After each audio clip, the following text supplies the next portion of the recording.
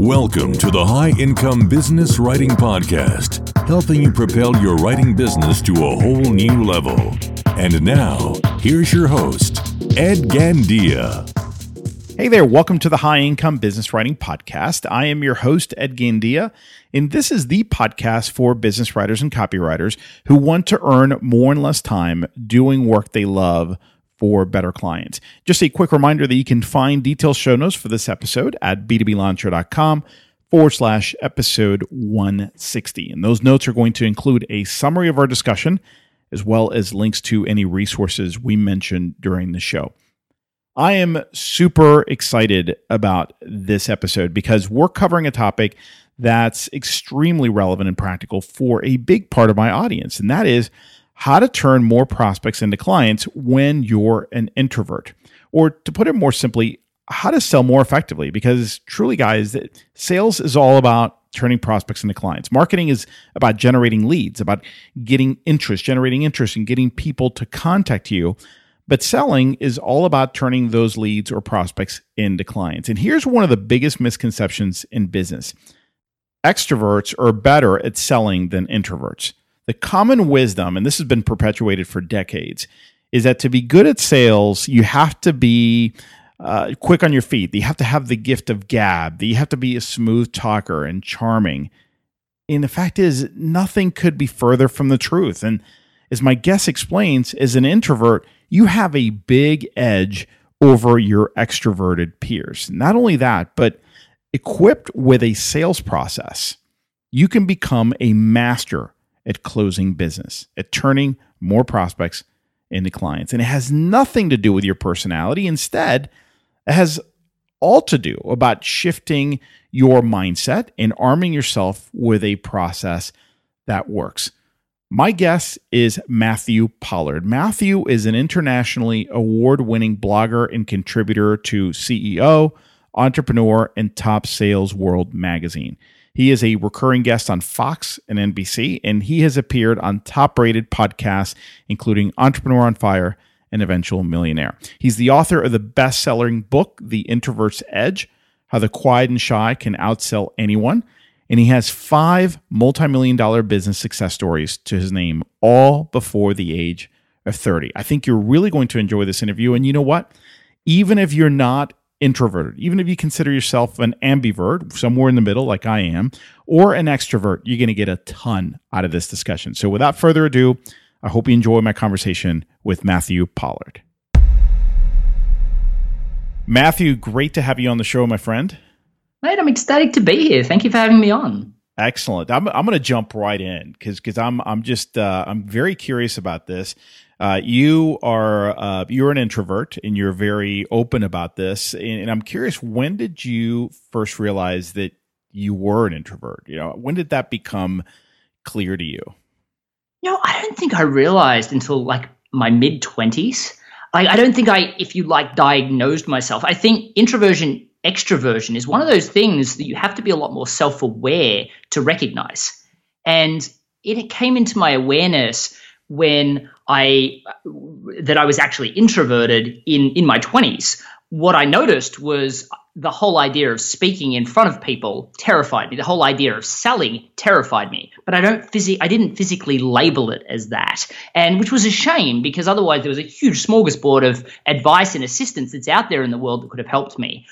What I knew is I just really struggled with sales. I really struggled with speaking. And as soon as I could label it and go, that's what it is, all of a sudden everything changed because I could all of a sudden look at the things that I developed or the skill sets that I'd learned and gone, oh, it makes sense why some of that worked now, and started to become a lot more self-aware and diagnose other factors that were also because of my introversion. But I think it's really quite difficult for a lot of people to self-diagnose because there's so many studies out there these days that overcomplicate the definition of introversion and extroversion, which makes it even harder to work out what you are.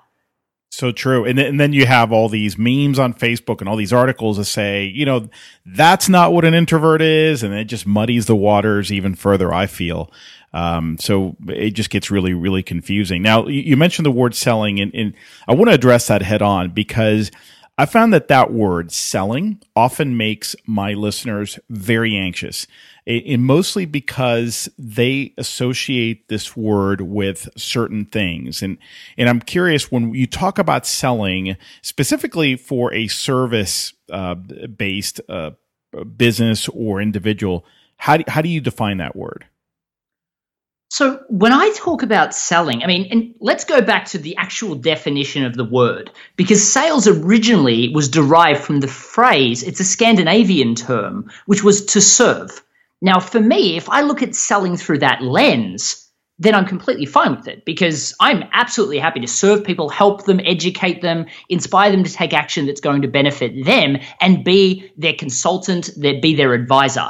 I'm not okay to be a salesperson. As a matter of fact, I actually suck quite badly at selling. I hate closing. I'm uncomfortable with what you would consider the bulldog sales techniques, or without painting everybody with this same brush, what most people would call the used car salesperson approach to closing a deal. Yeah, and I think that's what many of us tend to associate selling with, right? At least before we start learning a little bit more about it. Now, you found yourself in a very challenging situation a few years ago, shortly after graduating from high school. It's a fascinating story. And you had to quickly learn how to sell effectively and how to have, using your words, conversations. So can you tell us a little bit about that? Yeah, sure. I mean, a lot of people, and this is why I'm so passionate about this topic. Now, one of the things a lot of people, when they hear me speak, they're like, there's no way you're introverted. I mean, you can talk emotively, you're quite expressive on stage, you're a natural salesperson. But people look at me at where I am now, and they imagine that was where I started. And that's why a lot of the presentations that I do, I'm like, I would have quite happily been a quiet data entry person. Now, I would never swap my life now for that life. But if I hadn't known I had a choice, and I didn't know, I fell into it, I wouldn't have taken the actions that got me where I am today. And what it was, I had a reading speed of a sixth grader in late high school. Because of that and some really bad acne, I was really quite self-confident. And because of that, because of the reading speed issues, I didn't know what I wanted to do in life. And I got diagnosed with this thing called Irlen syndrome when I was about 16, thanks to my mother just stopping at nothing to find a solution. And basically what that means is I put on a pair of glasses, and then all of a sudden I can see the words on a page just like everyone else can, and I can learn to read. Problem was, I got to start again at the age of 16, so I was miles behind. So I worked really, really hard for that 2-year period, and I got into the top 20% of my state at that time, but gosh, it was difficult. I was exhausted. I still didn't know what I wanted to do. The acne didn't disappear, and people made fun of me because of these glasses that I had that had different colors on them. So all of this really derived put me in a situation where I was like, I don't really want to even talk to my own friends or be the center of attention, let alone speak to anyone. So I convinced my parents that I was going to take a year off to find myself. And I took a job at a real estate agency, and I didn't come from a rich family, so I convinced my family that I would support myself. And when I say real estate agency, most people think I'm the person out the front selling. I was the guy in the back office doing the data entry with a look on my face saying, "Don't talk to me, here to find myself." And about 3 weeks into that job, my employer came up to me and he goes, "Matt, I'm sorry, I've got some really bad news for you. I mean, we've just got notification that head office has decided to close down this office. You're out of a job." I'd worked there 3 weeks. So here I am just before Christmas, no experience at all in anything. This is my job to get through the year. And now I'm out of a job, and Australia's kind of different to the United States in a lot of ways. But the biggest one that was a problem for me at that time is that Christmas is our summer break and Christmas break all at the same time. So people go on holidays on the 20th of December, and they don't come back to the 15th or 20th of January. So if you're an employee, you're just not hiring just before that. You're worried about getting everything finished to go on holidays. So I couldn't get a job anywhere except for these jobs that I was finding in the classifieds, and they were all listed under commission-only sales. Now, for me, that was terrifying. Not exactly what I wanted to do. The only thing more terrifying than that was to go back to my family and tell them I'm not going to be able to pay for myself for the year because I'd made a promise. So I took a job in commission-only sales. Luckily enough, I was the only one that went to an interview wearing a suit, and they gave me a job in business-to-business sales, which basically meant instead of walking door-to-door residentially, I got to walk door-to-door business-to-business. And after 5 days worth of product training and not a single second of sales training, I get thrown on this road called Sydney Road. And if you can imagine a street of retail stores that just goes on for as far as you can see, it's over 1,000 doors on each side. And I just got told to go and sell. So I go to the first door, about to open, and have this realization, no one's actually taught me how to sell. All I got was product training. I didn't know what to say. But I took a deep breath and I walked in, and very shortly after, I was politely told to leave. And then in the next door, I was a little bit less politely told to leave. Then I was sworn at, and then I got told to go and get a real job, which was my personal favorite. I mean, that was the only job I could get. And door after door, this happened until I made my first sale at 93rd door. I mean, I remember I was ecstatic for about 45 seconds. And then I had this realization, I got to do this again tomorrow and the next day and the next. And that wasn't okay. So I had to find a solution. And the solution that came to me is, firstly, I had to realize that sales had to be a system. Because if it was this natural gift of gab process, my year was going to be hell on earth. So I wasn't willing for that to be the case. So I went looking for a system. And of course, I could have picked up like a Brian Tracy or a Zig Ziglar book, but I had a reading speed of a sixth grader. So it would have taken me a year to read that, let alone apply it. But what I did do is I did discover this thing called YouTube, which was just coming out at the day. And while everyone thought it was just predominantly cat videos, I discovered all of these great pieces of content from some amazing sales trainers. And I started to learn the process of the system. Well, day after day, I'd go and spend 8 hours out in the field. And then I'd spend 8 hours at home learning the next step in the process. Now, that was a really horrible time. I mean, I don't know any business owner that says their business is important to them that spends that much concerted time learning the art of selling, because we don't want to be in sales. But day after day, I did that for about 6 weeks. And then I got pulled into the office and I thought I'd done something wrong. Everybody had a puzzled look on their face. And my manager, which happened to be the state manager at that time, looks at me with his puzzled face and says, "Matt, kind of blown away by this, but you're the number one salesperson in the company," which just so happened to be the number one sales company in the Southern Hemisphere. So to put that in perspective, I went from terrified to sell to the number one in the company within a period of 6 weeks. And I've benefited from that for the rest of my life. That is quite amazing. And this is just from trial and error, right? So you'd go back home, learn the next step in the process. And were you documenting this? I mean, how did you put all this together? Here's one of the key differences with how we learn sales compared to other things.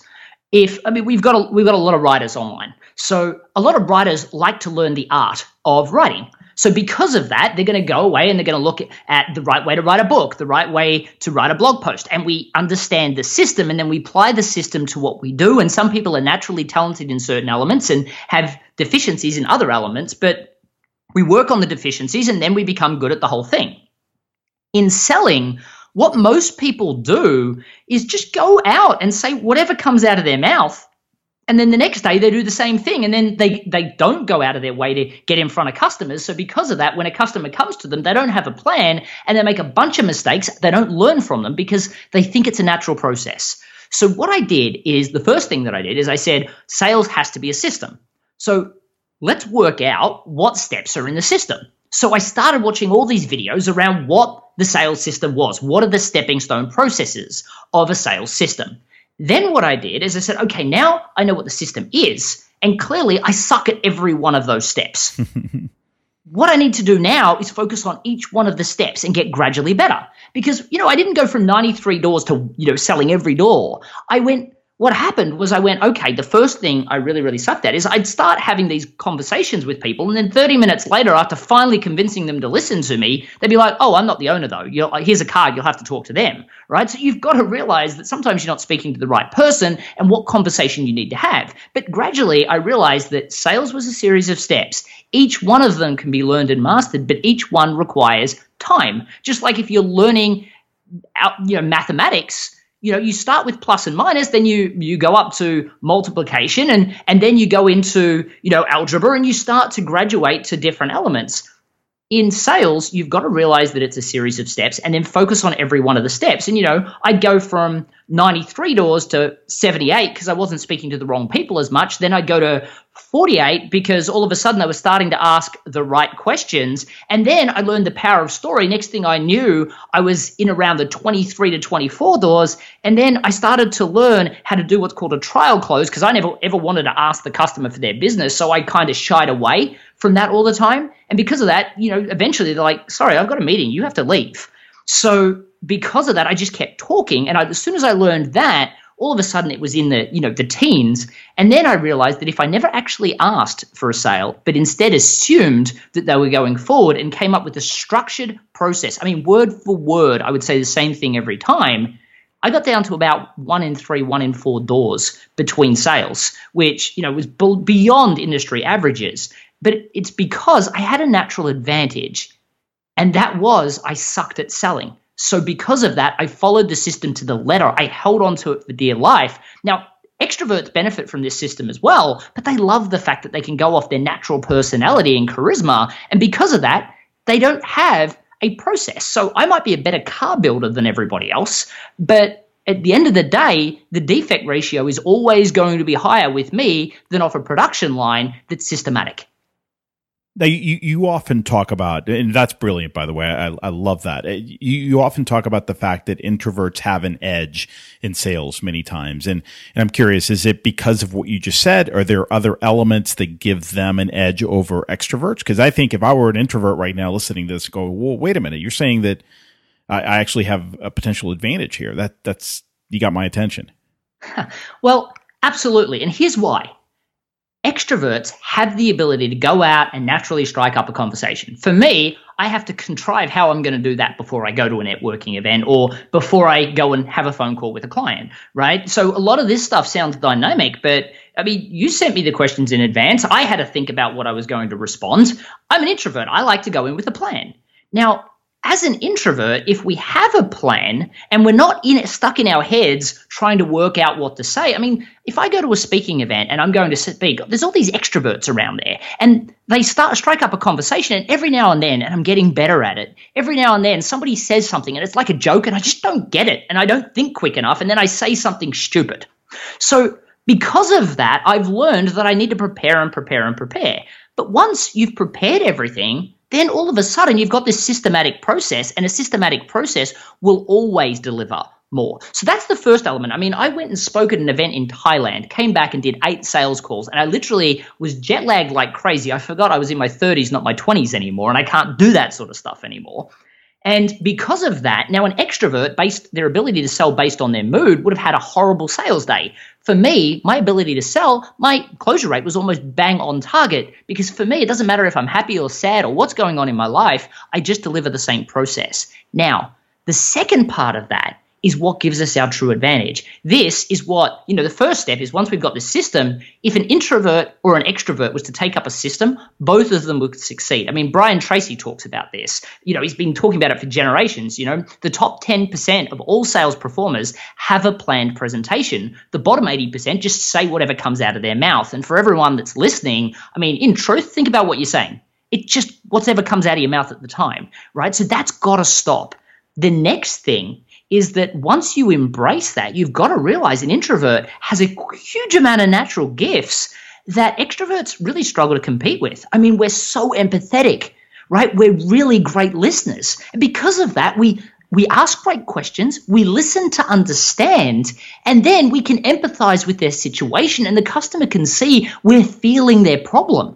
Extroverts really struggle to compete with that. Now, of course, extroverts can go out and learn things like active listening, asking great questions, learning emotional intelligence. But an introvert has those as gifts. So because of that, once we learn this sales system, we can then tap into our natural abilities that make it really, really quite difficult for extroverts to compete.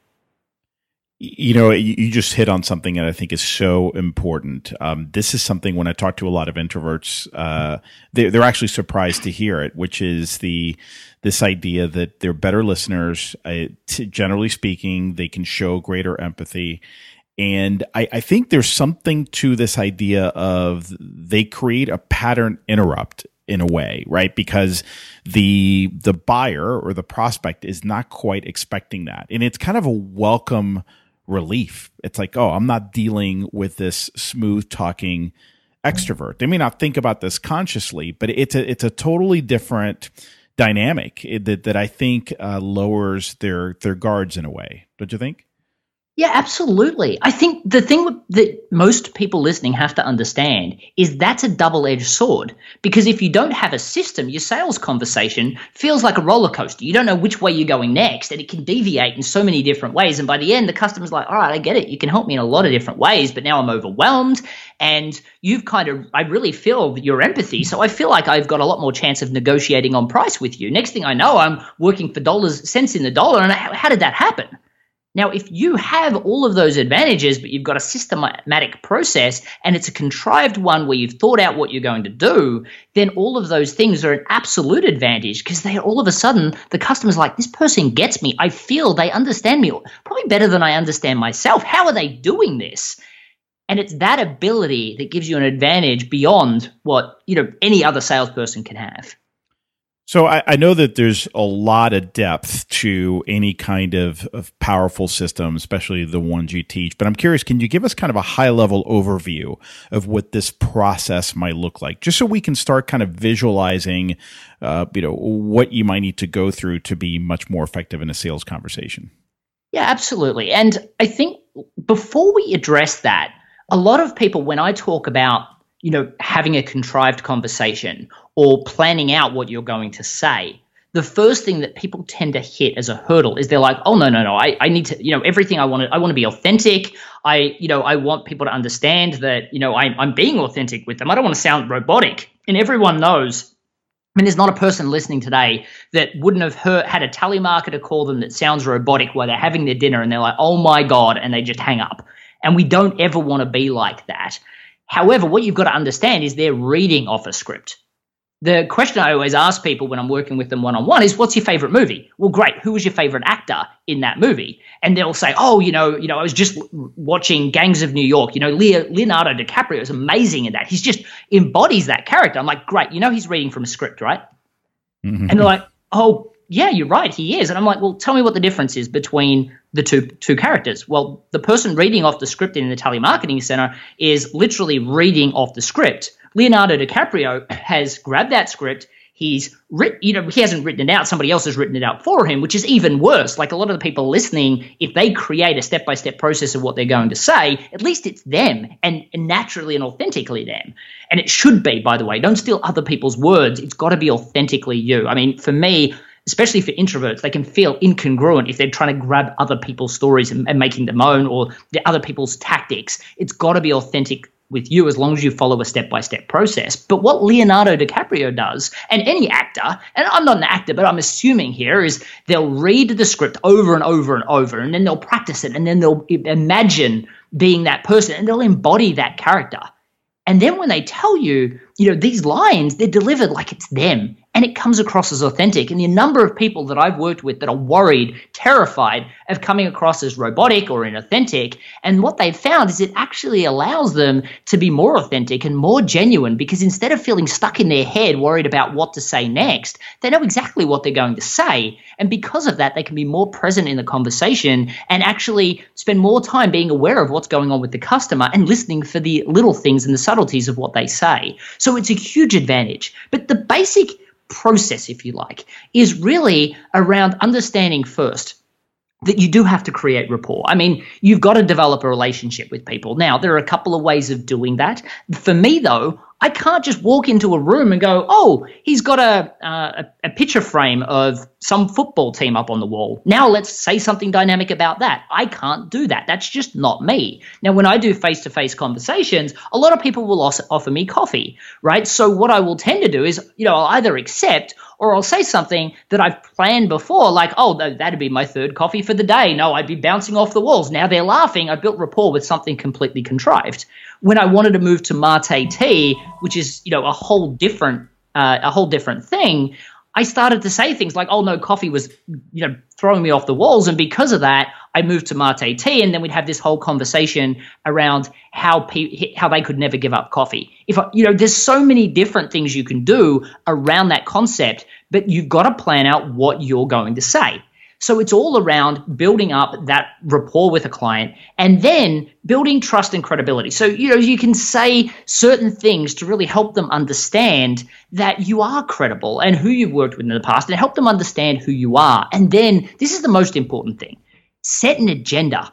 Right? If you don't tell them the process that you're going to follow, I mean, everybody can think back in class at high school or university, and you see a teacher and they're kind of waning on, and you're like, what are they trying to get at? What's the purpose of this lesson? I mean, I've been to seminars like that, and I'm like, where are you going with this? And all of a sudden, time ticks so slow.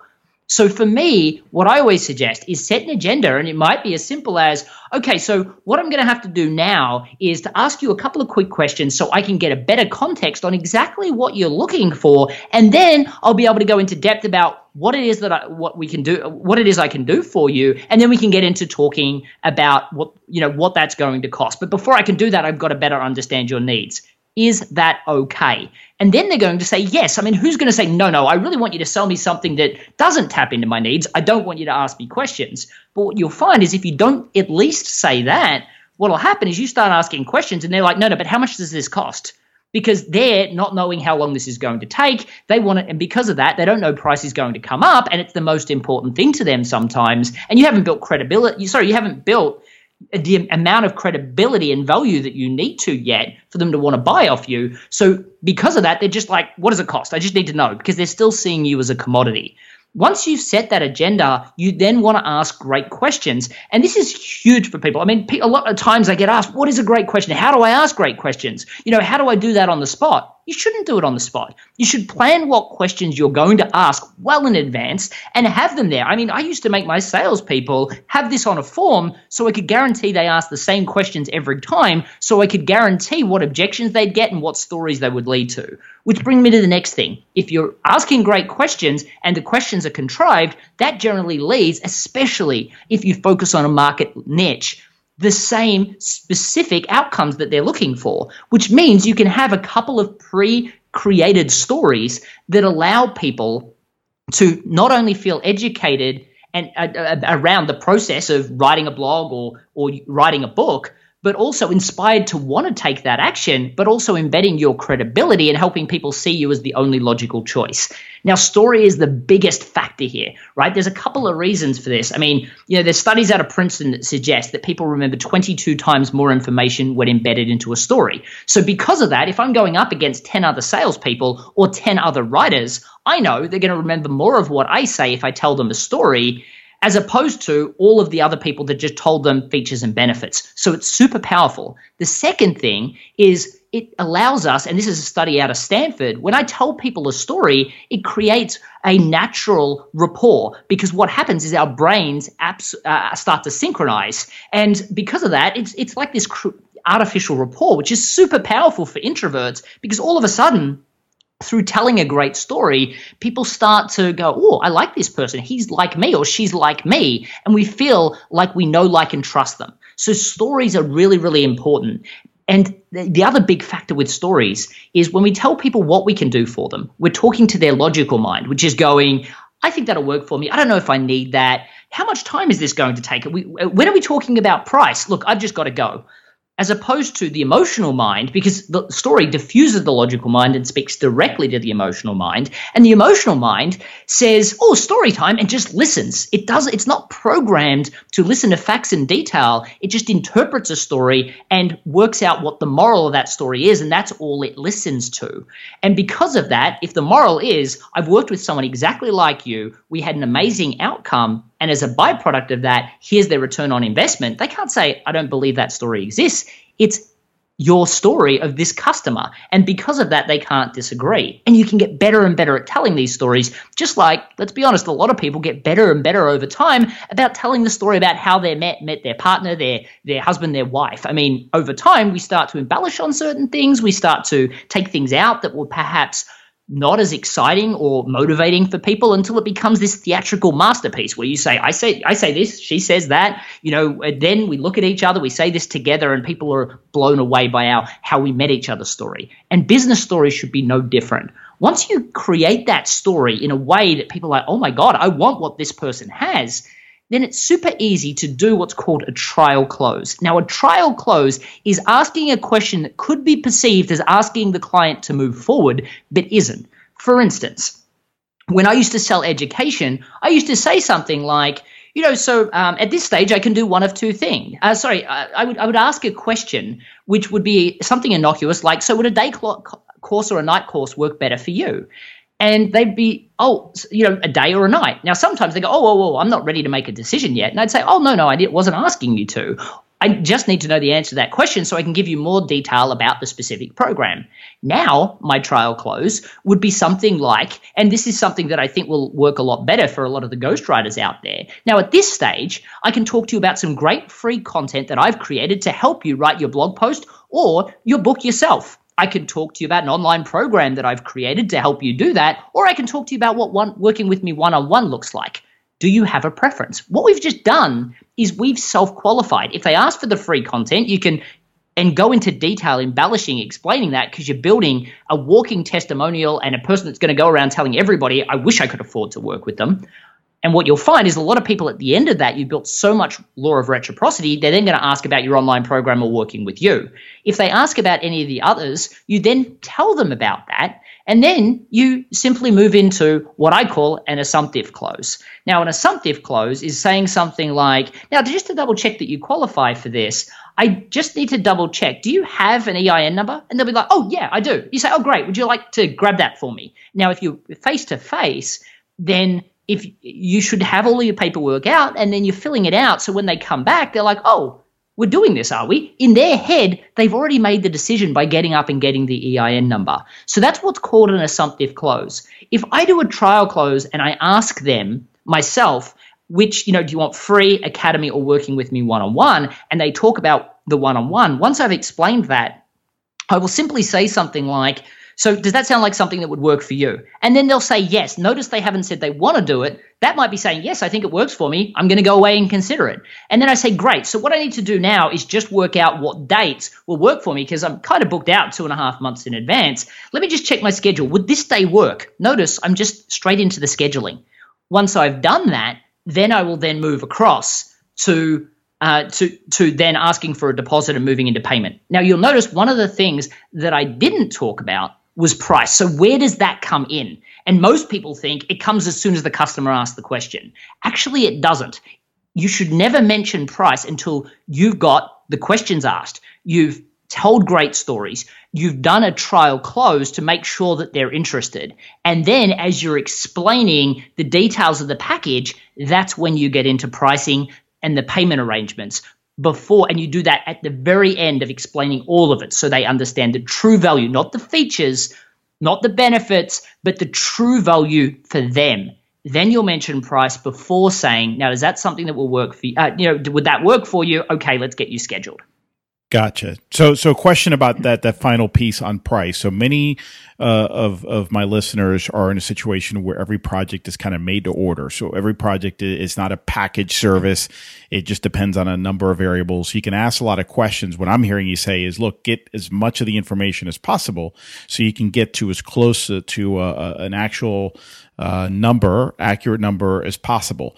However, many times you just don't have all the details, and it's easier, at least the temptation is just to kind of like go back and think about it and then send a quote, a proposal, or whatever. What do you recommend in situations like that where it's not like I got 3 packages, it's either A, B, or C, I know exactly which one they need? Yeah, definitely. So first thing is, a lot of people decide that without it actually being true. So the first question I always ask people is, when did you decide that it's too complicated to have packages? And we'll cover that one in a second. The second part of the question is, what do you do if that's actually the case? So if it actually is the case, what you need to do is you say, when you go through, you tell great stories, and then you do a trial close to make sure that they're really interested. Because, gosh, I see so many people write these in-depth proposals for people that actually weren't interested. They just didn't feel great about saying, sorry, I'm going to go with somebody else. Mm-hmm. So I go through a trial close, and then I'll explain some ideas of what I think will work for them, and then say, would that be something that worked for you? Great, I'll go away and work out a package, and I'll send that through to you. But I like to make sure that I always explain in detail what that looks like. So what I would suggest is that let's set up a time to have another conversation so that you can ask any questions that you have, and so I can explain any of the eccentricities of your specific, unique business to make sure that we're all on the right track. So what I would suggest is let's set up a time. Now, I'm looking at my schedule right now, and I'm free, and this is what's called a double bind. I'm giving them two options. I'm free next Tuesday morning at 10 o'clock or next Thursday at 3. Which one of those times would work best for you? Now, what I've just done, and this is a neuro-linguistic programming technique that said, it basically highlights that if you give them one option, like, do you want to schedule a call for a week's time? Their options are, yes, I do, or no, I don't. If you give them two options, then their brain then says, which one of those options will work for me? And they're not thinking about, no, I don't. Yeah, it's yes, but which one? Exactly right. Now, for those people that don't love being on the phone, know this. Your clients are hiring you because they don't like writing. You're the writer. So while you feel comfortable communicating in email form, most of your clients are probably more likely to want to communicate before they make a decision. I worked with Derek Lewis, who's a close friend of both of ours. And one of the biggest hurdles, he convinced himself that people couldn't afford him. And I said, well, how did you decide that? And he said to me, he goes, well, they send me these emails asking they're interested in working. Emails will go up and back and up and back and up and back. And then they'll ask the question. We all know the question, right? How much does it cost? And then I respond, and then I never hear back from them. And I says, what did you do? He's like, well, I put my price on my website. And I'm like, well, how did that go? Well, now no one contacts me, right? But in fairness, he's like, well, I'm fed up of all these people wasting my time. And I said, well, Derek, you're a ghostwriter, right? You probably don't like communicating on over the phone, but your customers don't like writing. You have to communicate with your clients in a forum that they feel comfortable with. And because of that, I said when somebody, emails them or emails him that they're interested in the possibility of writing a book, they should respond with exactly this. Let's call the customer John. John, thank you so much for reaching out. I just looked out at your website and I'm ecstatic about some of the things that you're doing and excited about the prospect of working with you. As a matter of fact, I just finished working with someone very similar to you. And we had a great working relationship. But being somebody's ghostwriter really does come down to relationship. So I really want to make sure that you and I are a great fit. Plus, I've got some questions to ask you before I can give you a specific price. So I'd love to get on a call. Below is a link to my scheduling app. Simply book a call, and that way we can have a chance to get to know each other, and at the end I'll be able to give you a formalized price. Simply click on the link below, and I look forward to speaking with you soon. As soon as he started doing that and some elements of the sales process, all of a sudden, not only could people afford him, they started paying him double because we put his prices back up because he thought it was the fact that people couldn't afford him, and he made more money in 6 weeks than he'd made in the 2 years beforehand, right? So making sure that you communicate in the right forum is absolutely important. And while it may make sense for you to go away and think about it, generally that happens for a couple of reasons. So this was a big defining moment for Derek as well. So Derek used to go around and everybody had their specific requirements. Do they need a proposal? Do they need this? Do they need that? And I said, Derek, you don't really have a lot of, things that are different. So what I would suggest you do is would you like to work with me to help you get everything you need together to make sure you've got the right framing, the right narrative, and I'll coach you to write your book yourself. Second, would you like me to write the book for you? And thirdly, would you like me to write the book? Would you like me to work out what the book is, write the book with you, and do a book proposal? And we created 3 specific packages. All of a sudden, this gave him a superpower because he would talk about the package that interested them. And when they said, no, I want it to be cheaper, he would navigate to the lower priced package. And they're like, no, but I want that package.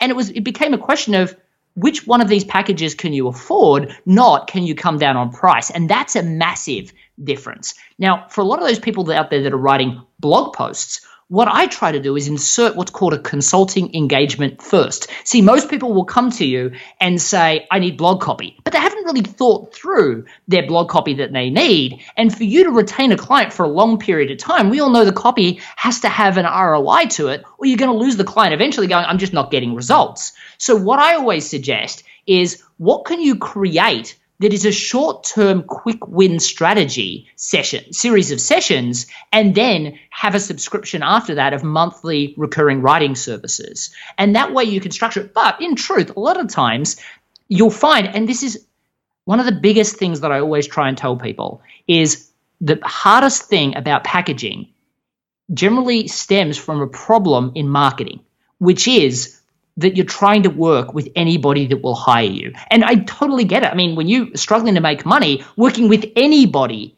is the right solution. But in truth, why do you want to compete against people that are more experienced with you than you, might have more economies of scale, or might be working in a foreign country where their living expenses are less high, and put yourself in a situation where all you have to compete on is price and the hope that they'll see your ability far outweighs those other people, which it probably does. But at the initial stages, they're not seeing that.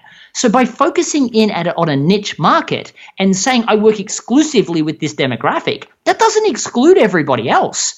Because those people are hearing the same broad message. Because to specialize, I mean, we see a doctor that's got a speciality. They learned all of medicine before they specialized. So a specialist must be better at everything, and then they specialized in this. So the psychology is they're amazing, but they work exclusive. They specialize in this group.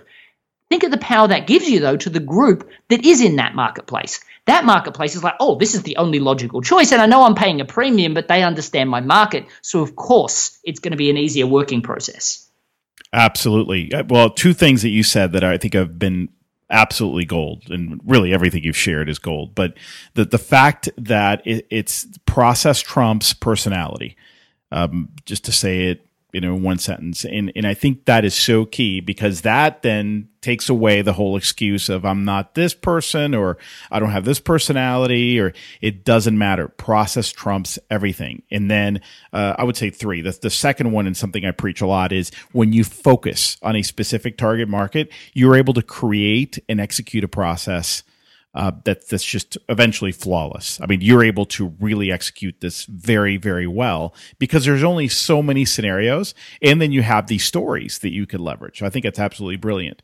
And then this final one, I think, Matthew, the brilliance of this final one is that, why not simplify it and just charge enough that no matter what the particulars of the project are, it's going to be profitable and it's going to be fun, right? So in other words, narrow it down to a few packages, a few price points, and just make them high enough that you're going to make money. And then it's either kind of take it or leave it. I don't mean in that, hey, you're not going to show the value, but in terms of, hey, I got these options. Which ones do you want? And it's not, you can't customize your option, right? It's if you want something lower, then we got to move down to option B instead of option A. And I think it's absolutely brilliant, because you're right. There are plenty of clients out there, and it's not about, you're not a retail store, right? You're not trying to get every customer that walks in front of your store or by your store. You're trying to make sure you bring in the right clients, and that is absolutely key and such a huge lesson. Absolutely. I mean, there are a couple of elements there. I mean, when you go to a fancy restaurant, they tend to have less on the menu than the Cheesecake Factory, yet everything's more expensive because they're really good at that.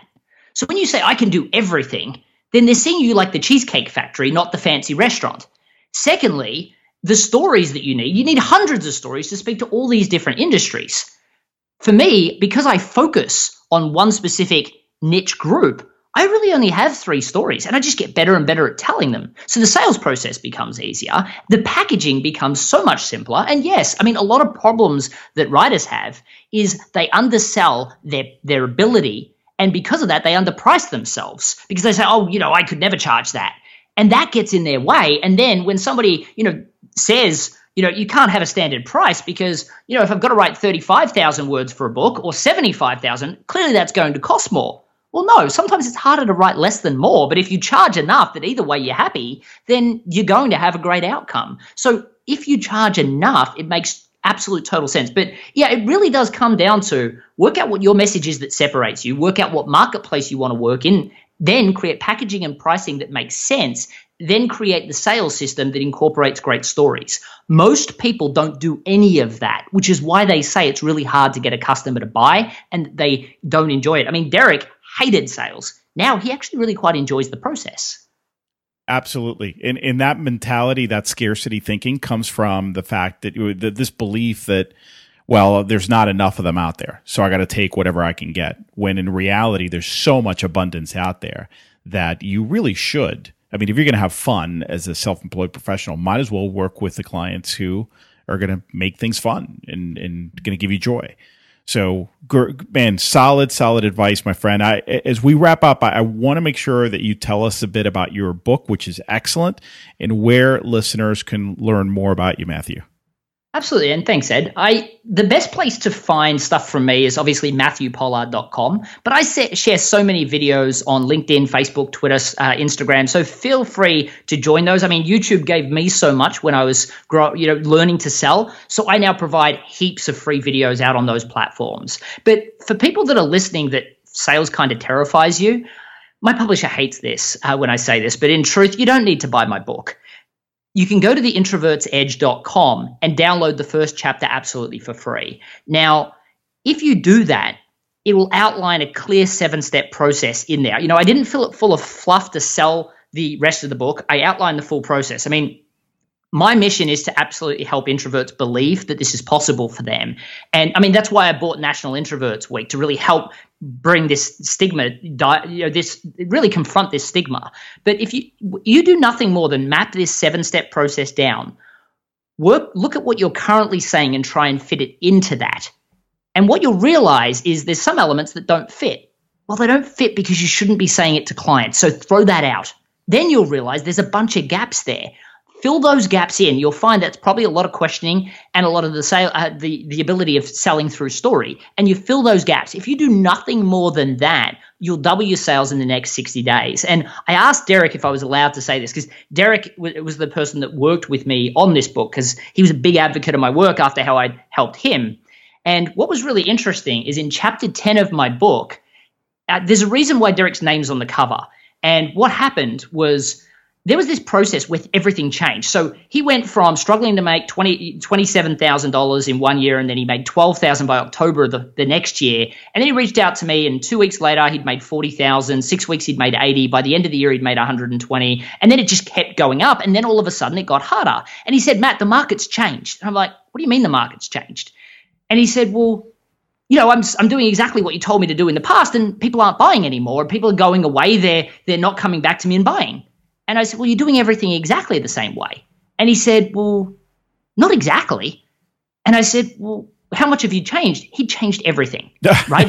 He'd changed stories, he'd embellished on things, but he'd changed more than one thing at a time. I mean, selling is one of those things. You should treat it like an experiment, which is great for us introverts because it's external. We analyze it externally rather than taking it as an emotional thing on ourselves.